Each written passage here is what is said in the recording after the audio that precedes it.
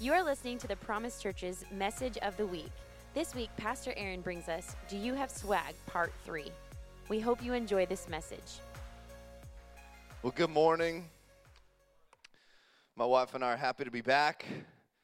We spent a week at Disneyland, and now we need a vacation. I've heard it said that if your children go with you, it is not a vacation, it is a trip. And they were right. We took a trip to Disneyland, and now we need a vacation.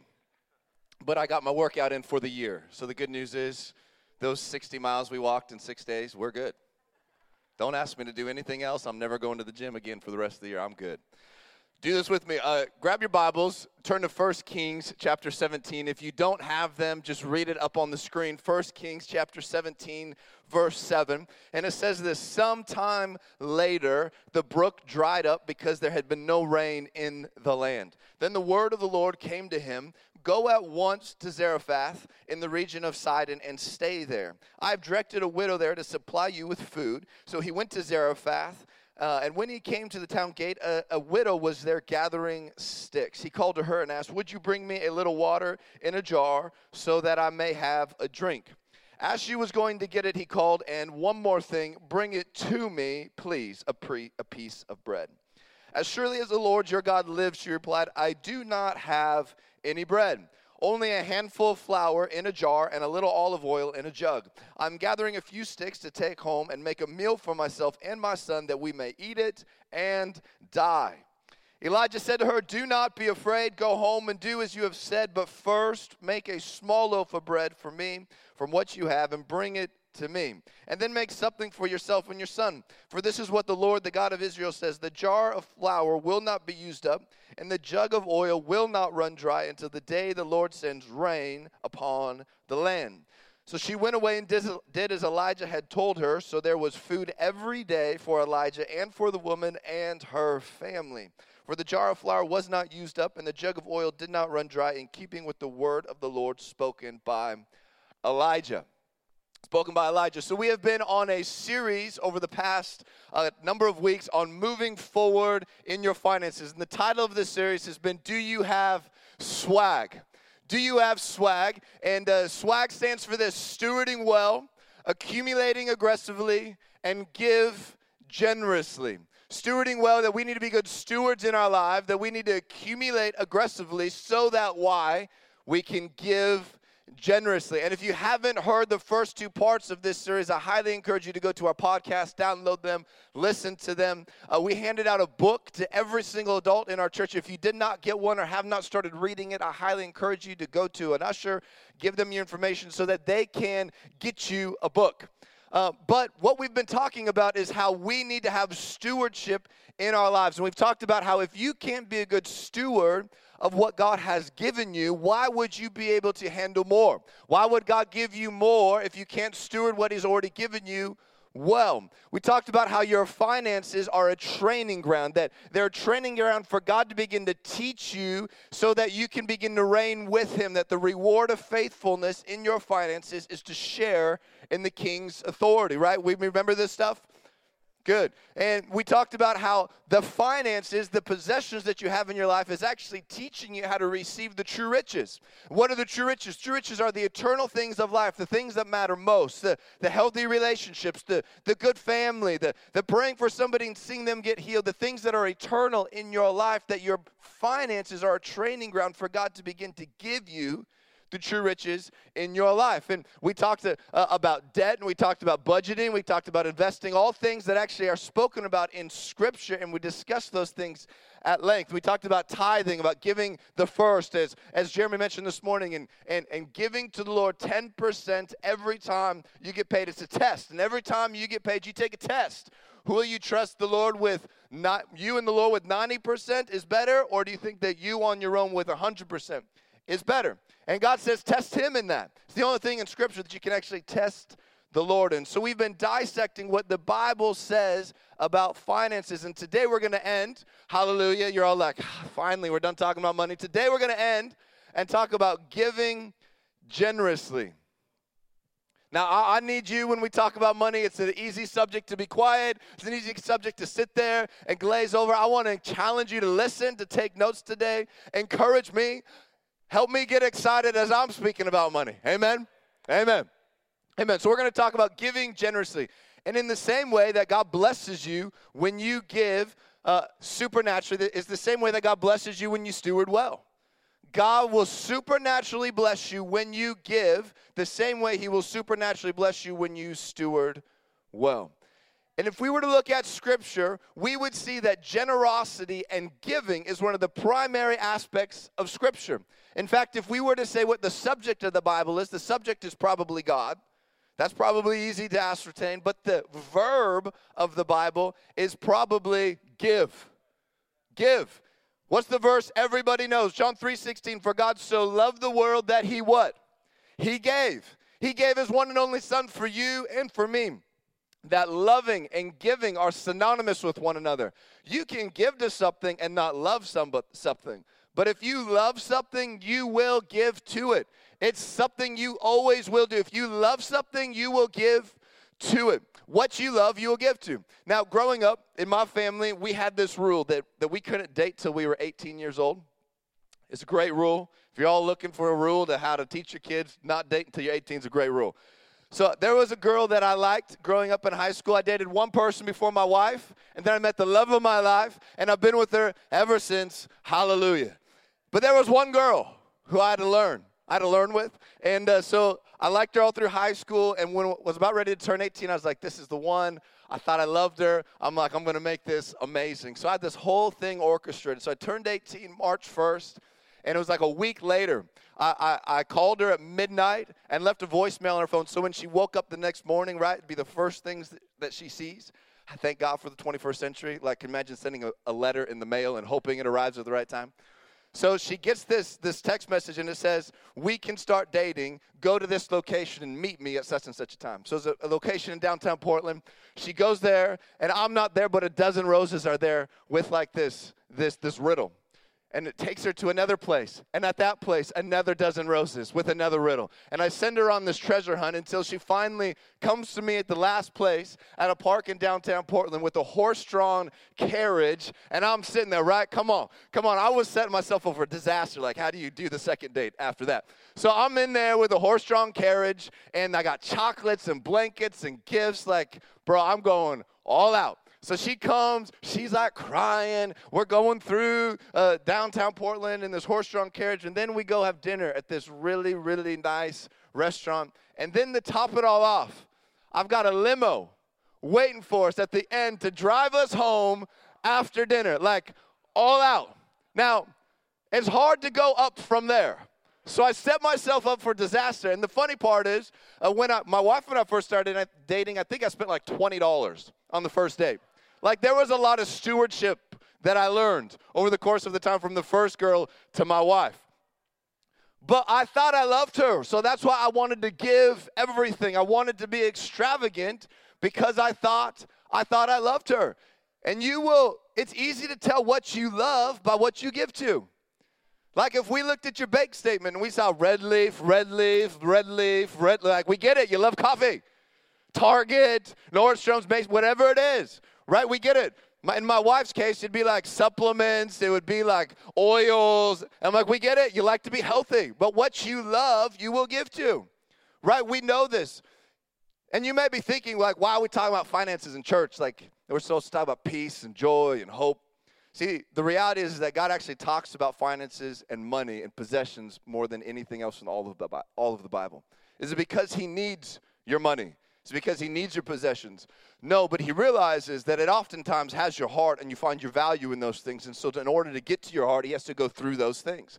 In fact, 18 out of the 38 parables that Jesus talked about were about money and possessions. That in Scripture, there are about 500 scriptures on prayer, about 500 scriptures on faith, and over 2,000 scriptures on money and possessions. God cares about how you use your money. Not just the giving of the 10, but what do you do with the 90? What do you do with everything else?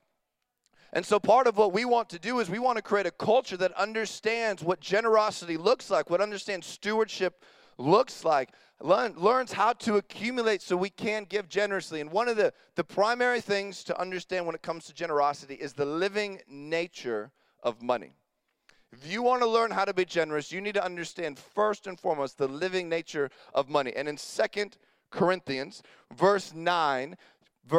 chapter 9, verse 6, we've got the Apostle Paul, and he's speaking a verse that many of us are familiar with, and he says this, "Remember this, whoever sows sparingly will also reap sparingly, and whoever sows generously will also reap generously. Each of you should give what you have decided in your heart to give, not reluctantly or under compulsion, for God loves a cheerful giver, and God is able to bless you abundantly, so that in all things and at all times, having all that you need, you will abound in every good work." I love this because it simply says that you hold the keys to receive the level of blessing from the Lord.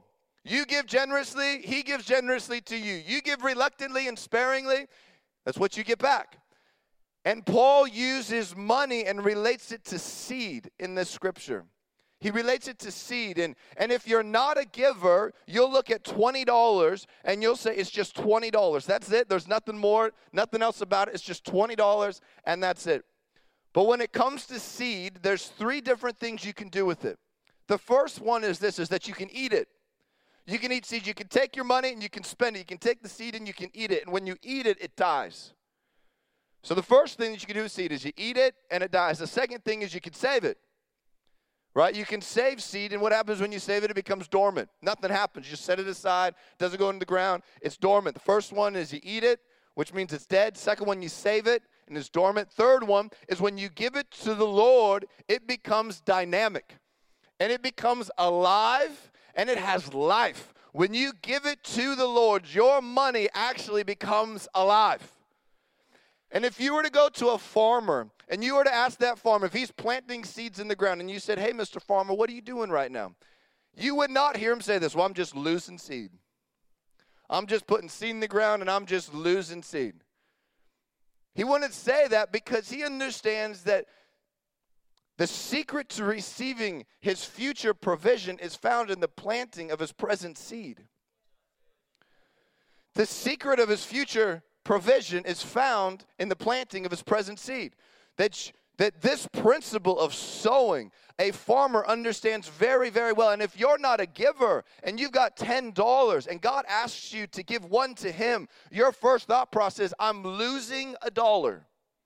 If I give it to God, I'm losing $1. But see, what you've got to realize is just like that the farmers, he's not losing the seed. He is sowing the seed. And when you give it to the Lord, your money is not dead. It is not dormant. It is dynamic, and it comes alive. You, in your own ability, can only add and subtract from your life financially. But when you give it to the Lord, you begin to partner with the God of multiplication. All of a sudden, the math changes when you give it to the Lord.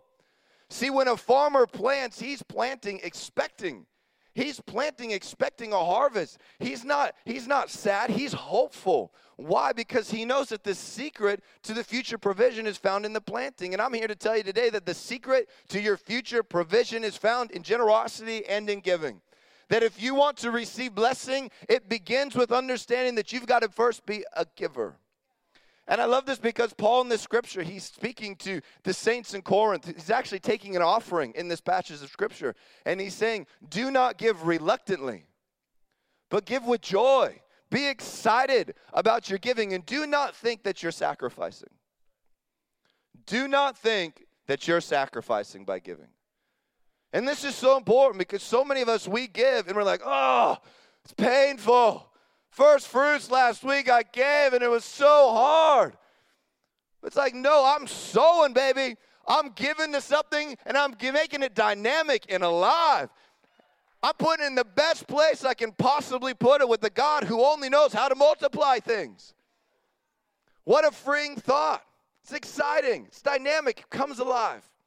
In Proverbs chapter 11, verse 24, it says, one person gives freely, yet gains even more. Another withholds unduly, but comes to poverty. A generous person will prosper. Whoever refreshes others will be refreshed. Look at those first 2 verses again. One person gives freely, yet gains even more. Another withholds unduly, but comes to poverty. I mean, in the kingdom of God, it's fascinating. Like, the last will be first. If you want to receive, you need to give. Like, if you withhold, poverty is in your future.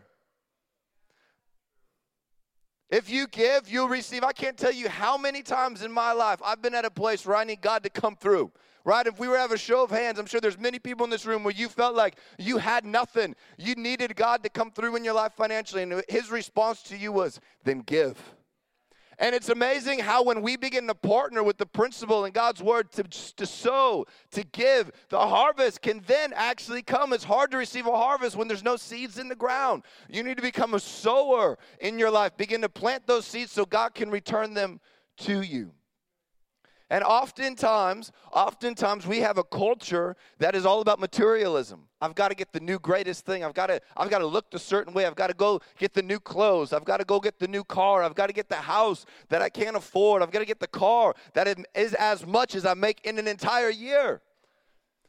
And part of the reason why we can't be generous is because we're looking at what we have to meet a need inside of us.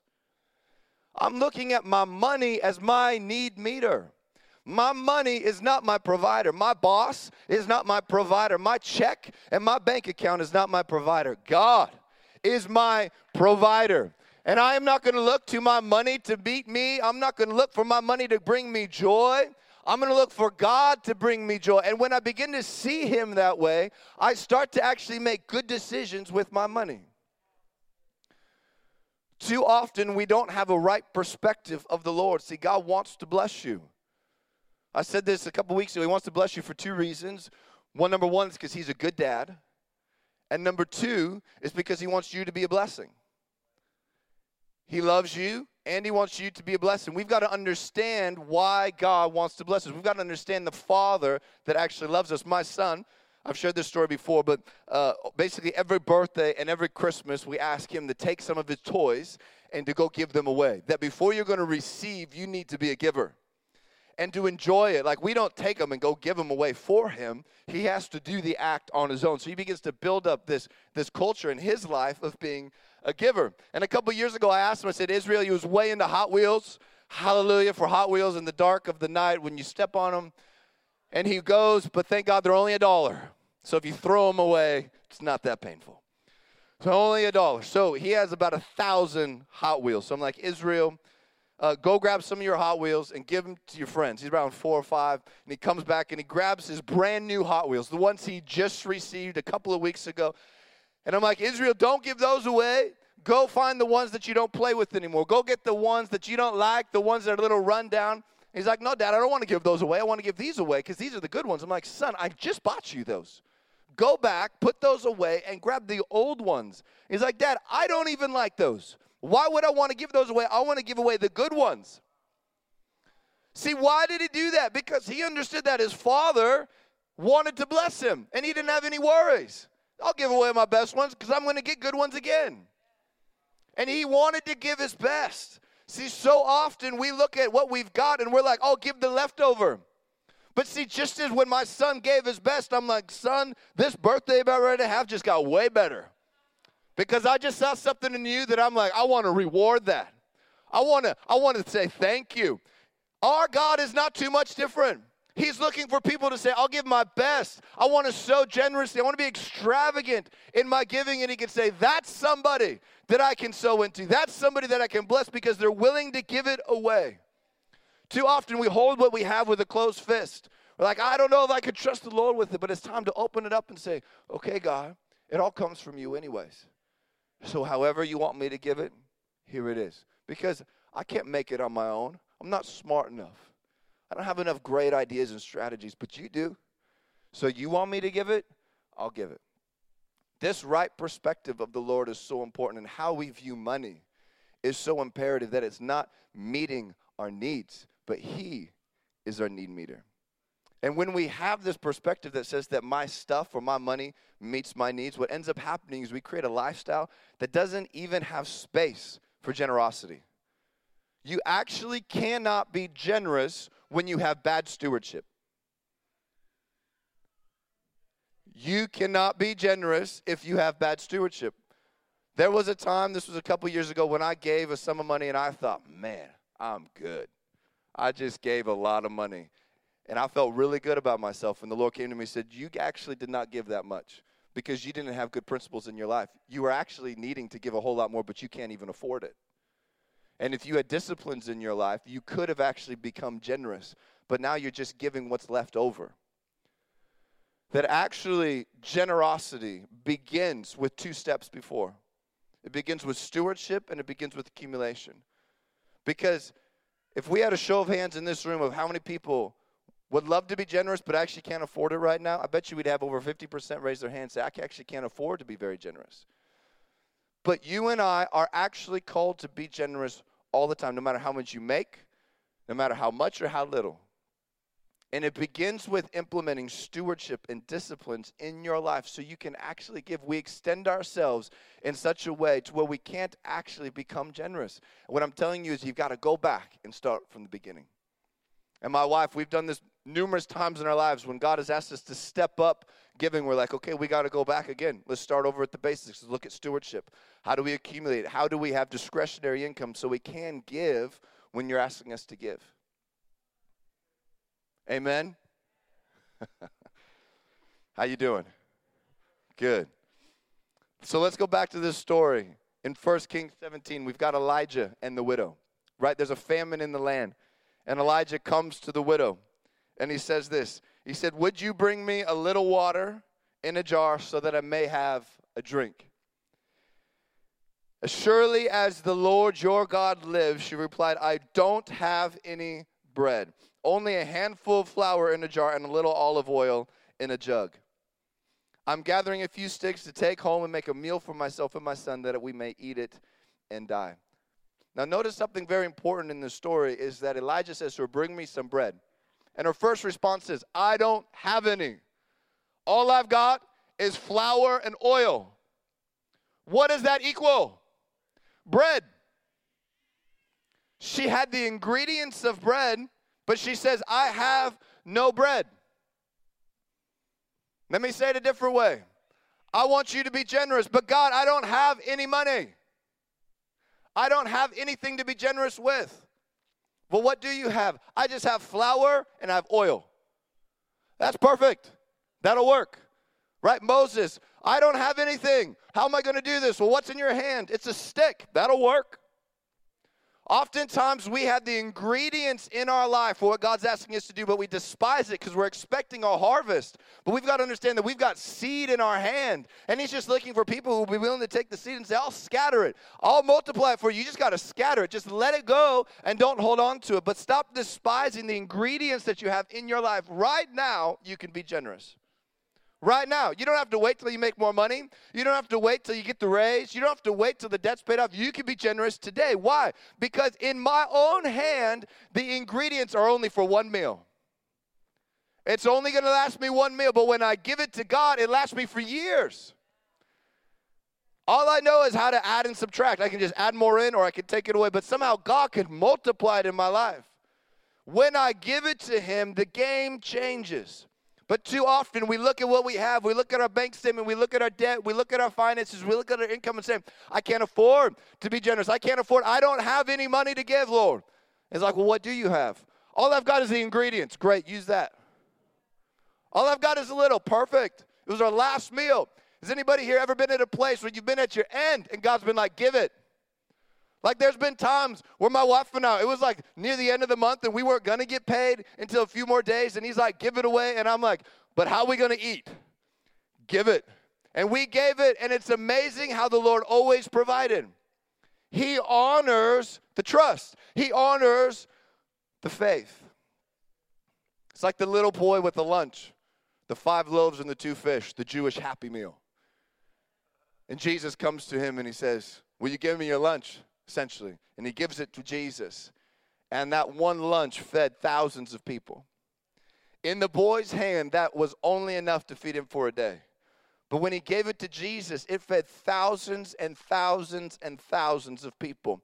What you have will seem insignificant. It will seem insignificant. It's just $100. That's all it is. Why is it a big deal? God, is it really going to make it or break it if I don't give this 100? It's just an extra this, or it's just giving that, or it's just paying for that person, or it's just sowing into this. It's really not that big of a deal. There's a lot of people in this church, so they're all going to give. It's amazing how God can take the seemingly insignificant and use it to shape history. Use it to save a family. Use it to feed thousands of people. And see, my wife and I, we've been on this journey now for about the last 6 months, really for our whole marriage, but really the last 6 months, God's been challenging us to begin to give extravagantly, challenging us to a place to say, you want to walk in the fullness that I have for you. I want you to learn radical generosity. Radical generosity. And I want to tell you a story that about July of last year, my wife and I, we've been planning for a while to buy property and to build on it. And so we put an offer on a house or on some property, and it was accepted, and we went through the process of doing some due diligence, and we found out there were some things with the land that we didn't like. And so we actually rescinded the offer. We went back to the drawing board. We just began to pray, and we really felt like we were going to have to sell our house to build. And we felt like God said, if you save for a year, you'll be able to keep your house and build and never have to sell your house because you'll have enough to actually build on your own. So we're like, great. It's a great plan. Let's stay for a year. Delay gratification. We talked about this a couple weeks ago. It's amazing when you delay something, how you have enough to actually do it the right way. So we're like, let's save. Let's do it the right way. Let's not be impatient. And so we begin to save. And I went to my wife a couple weeks in, and I was like, babe, I'm scared. I feel like if we save all this money, God's going to ask us to give it away. I'm like, this is just not going to turn out well. We're never going to get this house.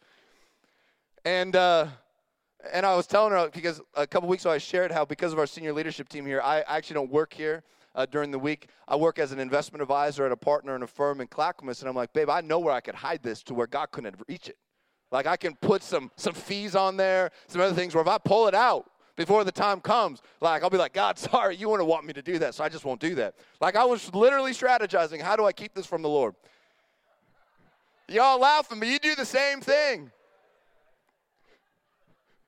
So sure enough, I didn't do anything, and a couple weeks later, I'm like, God spoke to me, babe, and he wants us to give away everything we have after the first few months. And thankfully, that was it. I was like, it's just after the first few months. She's like, okay, let's do it. So we made this decision. Whatever we have saved, by the end of the year, we're going to give it away. So we're in Dallas, Texas, the beginning of December of this last year. And it's a Saturday night. I'm laying in bed, and God just speaks to me. He's like, Aaron, I want you to take half of everything that you've saved over the next year. Take half of everything, and I want you to put it into a fund. And I want that fund to be used to advance the kingdom of God, going to the unreached people groups throughout the world. I want you to call it 33rd Company, and I want you to begin to partner with people to send the best of the best in places that can never be reached for the Lord with measurable results through salvations. And I'm like, great, perfect. And so I wake up Saturday night. Pastor Chris, who was here last week, who spoke very eloquently and softly,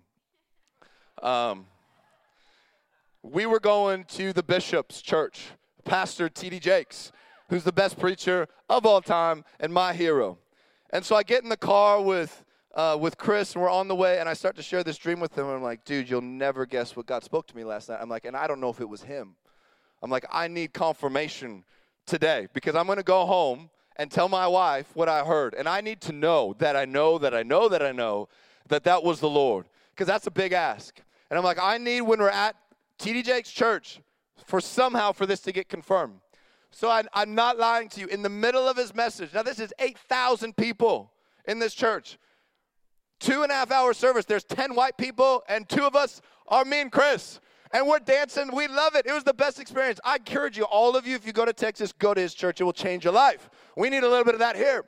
And so we're in the middle of his service, and he's just going for it. And all of a sudden he stops. He's like, and somebody's here today. And God spoke to you last night. He gave you a plan for a purpose on your life, and you're questioning it. And you don't know if that was really the Lord. I'm here to tell you that was God, to stop doubting it and to begin to move forward with it. And I looked at Chris, and I'm like, the bishop just prophesied over me. I didn't care what he said. It was for me. And so I go home, go to where we were staying, and I tell Tash, I'm like, babe, this is what God wants us to do. And she's like, let's do it, because she's the real generous one, and I'm like the thinker. She's like, let's do it. I'm all in. And so we come back, and God gives me a few people to go talk to about it. And literally within 3 months, between my wife and I and one other couple, we've already given over $100,000 to this fund. Now, I tell you that number to not impress you, but to simply stretch your faith. And I remember when God asked me in the dream, and he said, will you do this? I remember arguing with him and saying, but God, that means my son, he's not going to get the property that he really wanted. He's not going to, I had this vision of him on these quads out in our land, and I was like, but he's not going to be able to do that. And he's like, you're right, it's going to be delayed, but would you rather see thousands and thousands of people accept Jesus in their life? I was like, well, when you put it that way, that actually makes a lot of sense when you say it like that. But see, for the first time, we began to give in a way that stretched us as a family. And within 3 months, so that was beginning of December, within 3 months, Chris and I, we've already started, we actually are planning to do a crusade in Iraq in the fall of this year and the spring of next year. We're partnering with a guy by the name of David Popovich, who's a church planter in Iraq. And the first event ever in Iraq we're going to do in the fall of this year. Ever. They've never done an event like this. The spring one, we're talking about 15 to 20,000 Muslims filling an arena simply because 2 couples said, we want to give extravagantly. We're planning a trip to go to Tibet, which is one of the most unreached countries in the world. That we're going to be going there to preach the gospel. Scott is going to take a team to go there and preach the gospel. We're planning to do 10 meetings in the hardest to reach places in the country. We've got the first one in August, planning right now to do one in the darkest and deepest places in LA to begin to preach the gospel to the unreached people of LA. We've already got, when we're talking about doing this crusade in Iraq, we've got entire groups of Kurdish military already planning on coming to this event. 1,000 troops coming to an event.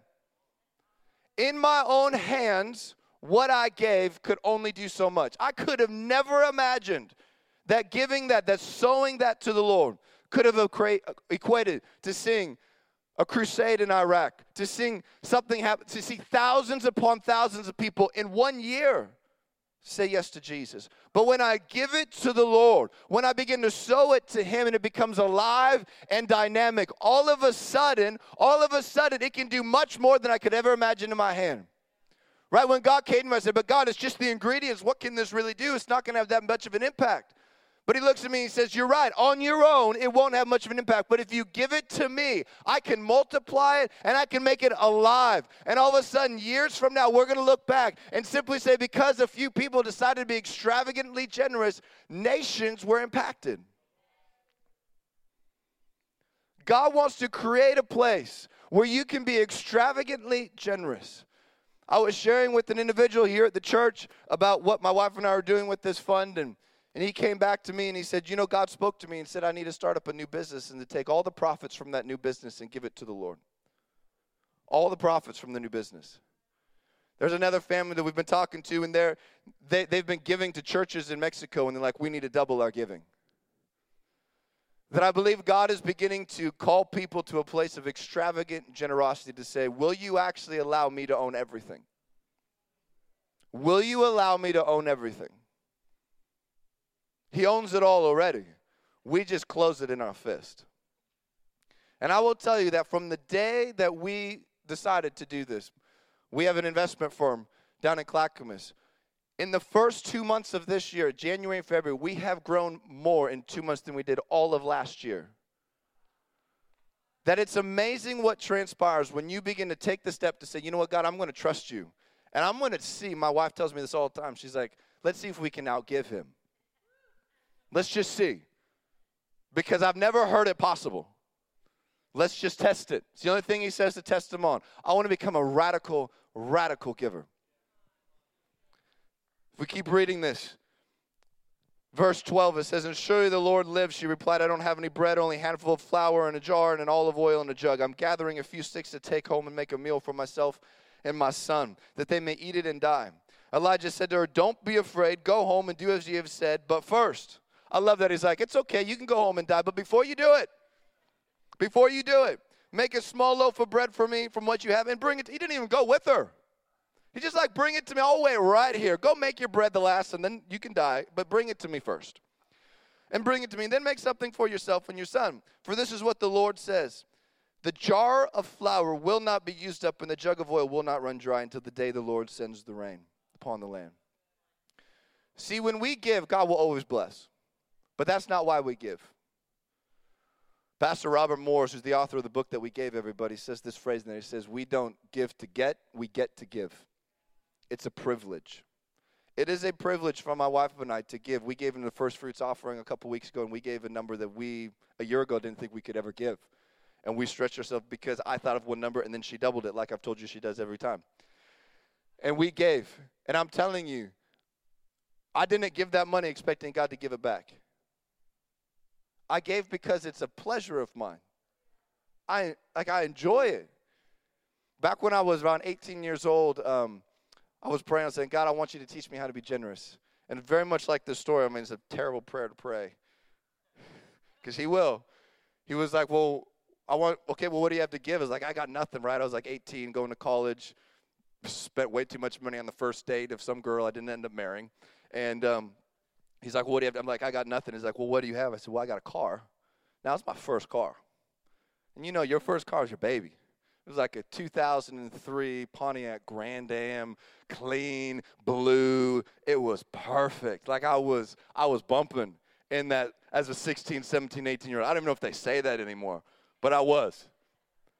And he's like, I want you to give away your car. I'm like, Lord, anything but my car. Like, I can't give away my car. He's like, no, I want you to give away your car. So I gave away my car.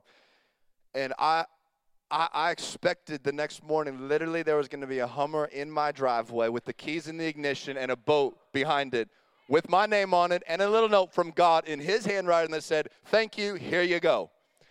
And I woke up that next morning, and you will be shocked to learn that there was no Hummer and no boat in my driveway. There was nothing there. And a couple weeks went by, and finally my parents were like, so, what's the plan, son? Here's our old minivan. And I started to be a soccer dad before I was married or had children.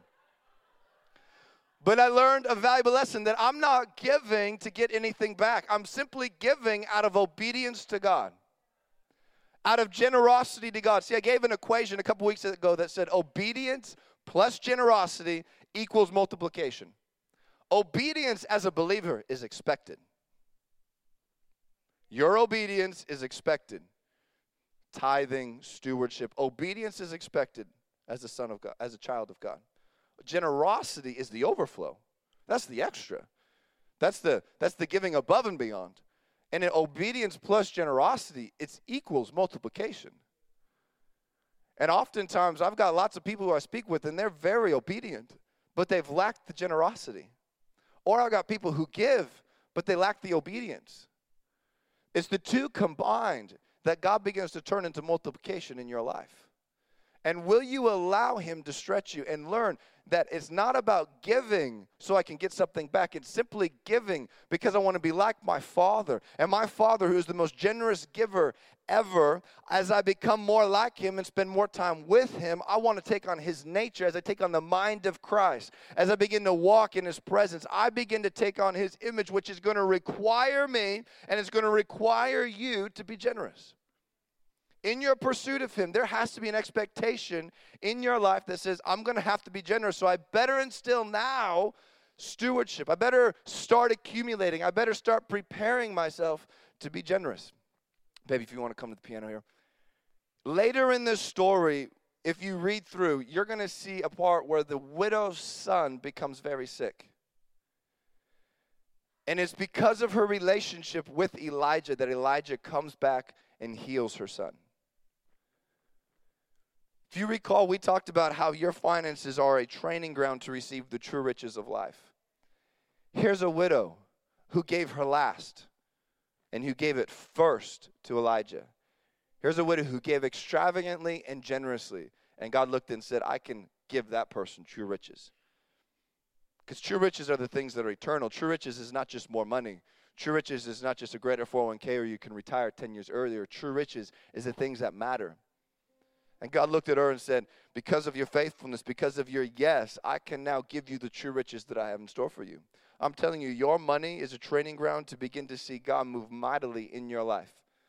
It's not because he needs your money. It's because he wants your heart. And you've got to let go. And you've got to surrender to him to say, God, I will trust you. One of the hardest things to trust him with is your money. It's easy to trust him with your kids. Oh, I'll just forget about kids. God's just going to take care of them, right? Oh, God, just shove them in the room. God will take it. He's going to teach them, Lord. My marriage, oh, God, just. But with your money, it's like, I don't know if I can do that.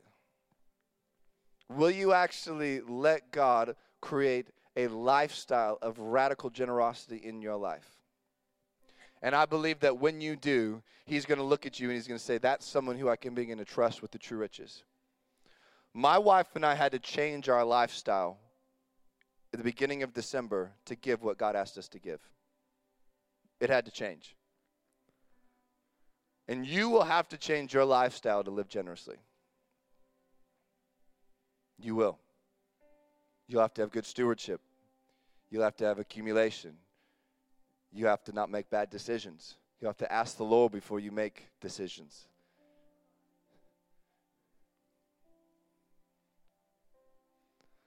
If you're in this room and you're saying, man, I want to live generously in my life and I want to be radically generous, I just want you to stand and I want to pray over you. If you want to begin a lifestyle to give, say, I want to be radical and extravagant in my generosity. I just want to pray over you. And if you don't stand, that's totally fine. I believe that God is beginning to do something in this church. I believe he's beginning to do something in many of you. I've had many people, even over this series, come to me and say, man, God's been stretching me with my finances in ways I could never have imagined. He's asking me to give. And I'm hearing testimonies after testimonies after testimonies. Even today, I had somebody come up to me and said, I gave something that we didn't think we could afford. All of a sudden, I got a 50% raise on something. Like, God will do it. All you've got to do is actually trust him. You've just got to say yes. My wife and I, we go to Disneyland. I walk up to the counter to say, hey, how early can I get in the morning? She looks at my tickets. This lady who works there looks at my tickets and said, you know what, you paid too much for those tickets. Let me give you $444 back. I just walked up to her counter. Like, I can tell you stories after stories after stories. Who gives you money when you go there randomly? Nobody. My wife and I, we began to be very, very generous a couple years ago. For 3 years in a row, our income doubled. It doubled 3 years in a row, and it compounded. Like, I'm telling you, God wants to create a lifestyle of generosity in your life, but he's looking for you to take the first step. It's about moving forward. And that first step you take, God will begin to say, that's someone who I can begin to trust with more. So if you want to have that lifestyle of generosity, I just want you to raise your hands, and I want to pray over you. Father, I ask that everybody who's standing, everybody who's raising their hands and say, I want to have a lifestyle of generosity. God, I ask that you begin to quicken them. Begin to stir them in their hearts to say that it's possible. God, that you can meet their needs. God, that their money is not their provider. That their possessions are not theirs, but it's all yours. We're simply stewards of what you've given to us. God, that we would be a people, that we be a church that thinks greater, that thinks bigger than anything we have, that says, God, with you, you're the multiplier. That's not my job. I'm going to trust you. I'm not going to hold on to what I have, but I'm going to sow it into the kingdom. I'm not going to think of that I'm losing my seeds, but I'm simply making them come alive with you. God, and we pray for creativity, for people to begin to think of ways like starting a new business and giving all the profits away, for people to begin to sow into the kingdom of God in new and creative ways, for people to begin to go even above and beyond what they thought they were capable of. And God, begin to show us specific areas in our lives where we need to bring in stewardship. How can we become good stewards of what you've given us? Because, God, we want the true riches. All that we're here on this earth to do is advance the kingdom of God. It's not about the bigger house. It's not about the nicer car. It's not about anything else. All those things are nice, and you love giving those to us, God, but our heart's cry is to simply see the world change and to come to know you. So, God, we want to become partners with you. We want to become extravagantly generous, radical generosity, greater than we've ever imagined. In Jesus' name. And everybody said, amen. Before Luke closes, I just want to say one more thing. It is not about the zeros. When you're a giver and you become generous, it's not about the zeros. You might be thinking, but all I've got is this. That doesn't sound like as much as that person's given or this person's given. It's not about comparison.